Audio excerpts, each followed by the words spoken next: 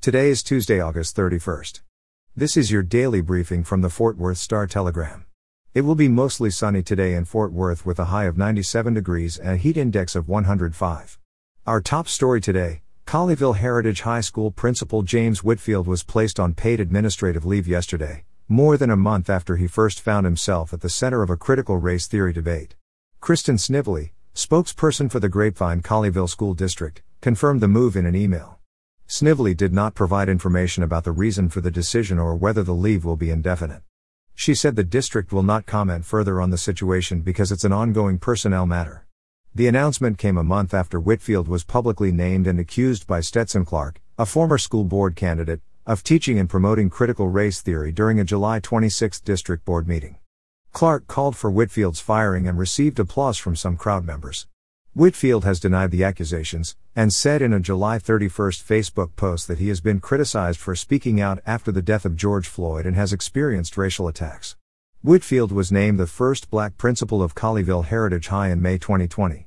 In state politics, a GOP-backed election bill that has prompted multiple quorum breaks by House Democrats appears to be nearing Governor Greg Abbott's desk.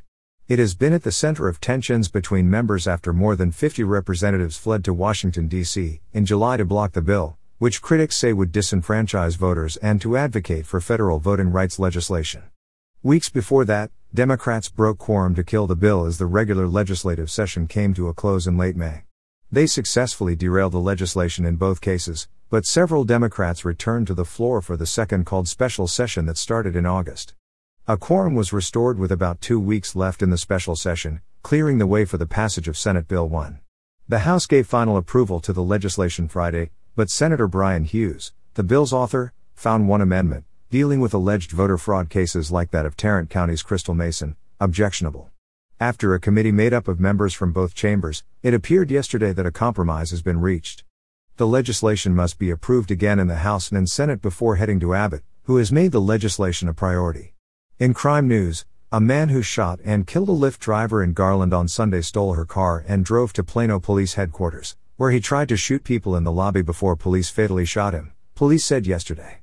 FBI officials said at a live-streamed news conference with Garland and Plano Police yesterday that they had investigated the suspect, 32-year-old Imran Ali Rashid, of Garland, from 2010 to 2013 to determine whether he was a terroristic threat or supported terrorist organizations.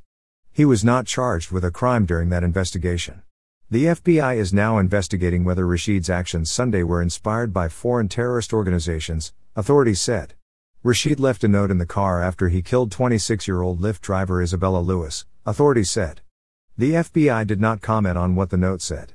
And finally, in pandemic news, Tarrant County reported 812 COVID-19 cases and 10 deaths yesterday. The county has now reported a total of 303,506 cases and 3,847 deaths, including 57 in the past 3 days.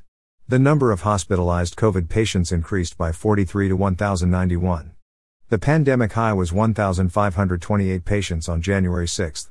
COVID hospitalizations increased to 24% of the total number of beds in Tarrant County. They now account for 28% of the 3,898 occupied beds countywide. According to Texas Department of State Health Services, 63.5% of Tarrant County residents 12 and older have now received at least one dose of the vaccine, and 54.3% of residents 12 and older have been fully vaccinated. For the latest in Fort Worth and Tarrant County news, visit star-telegram.com.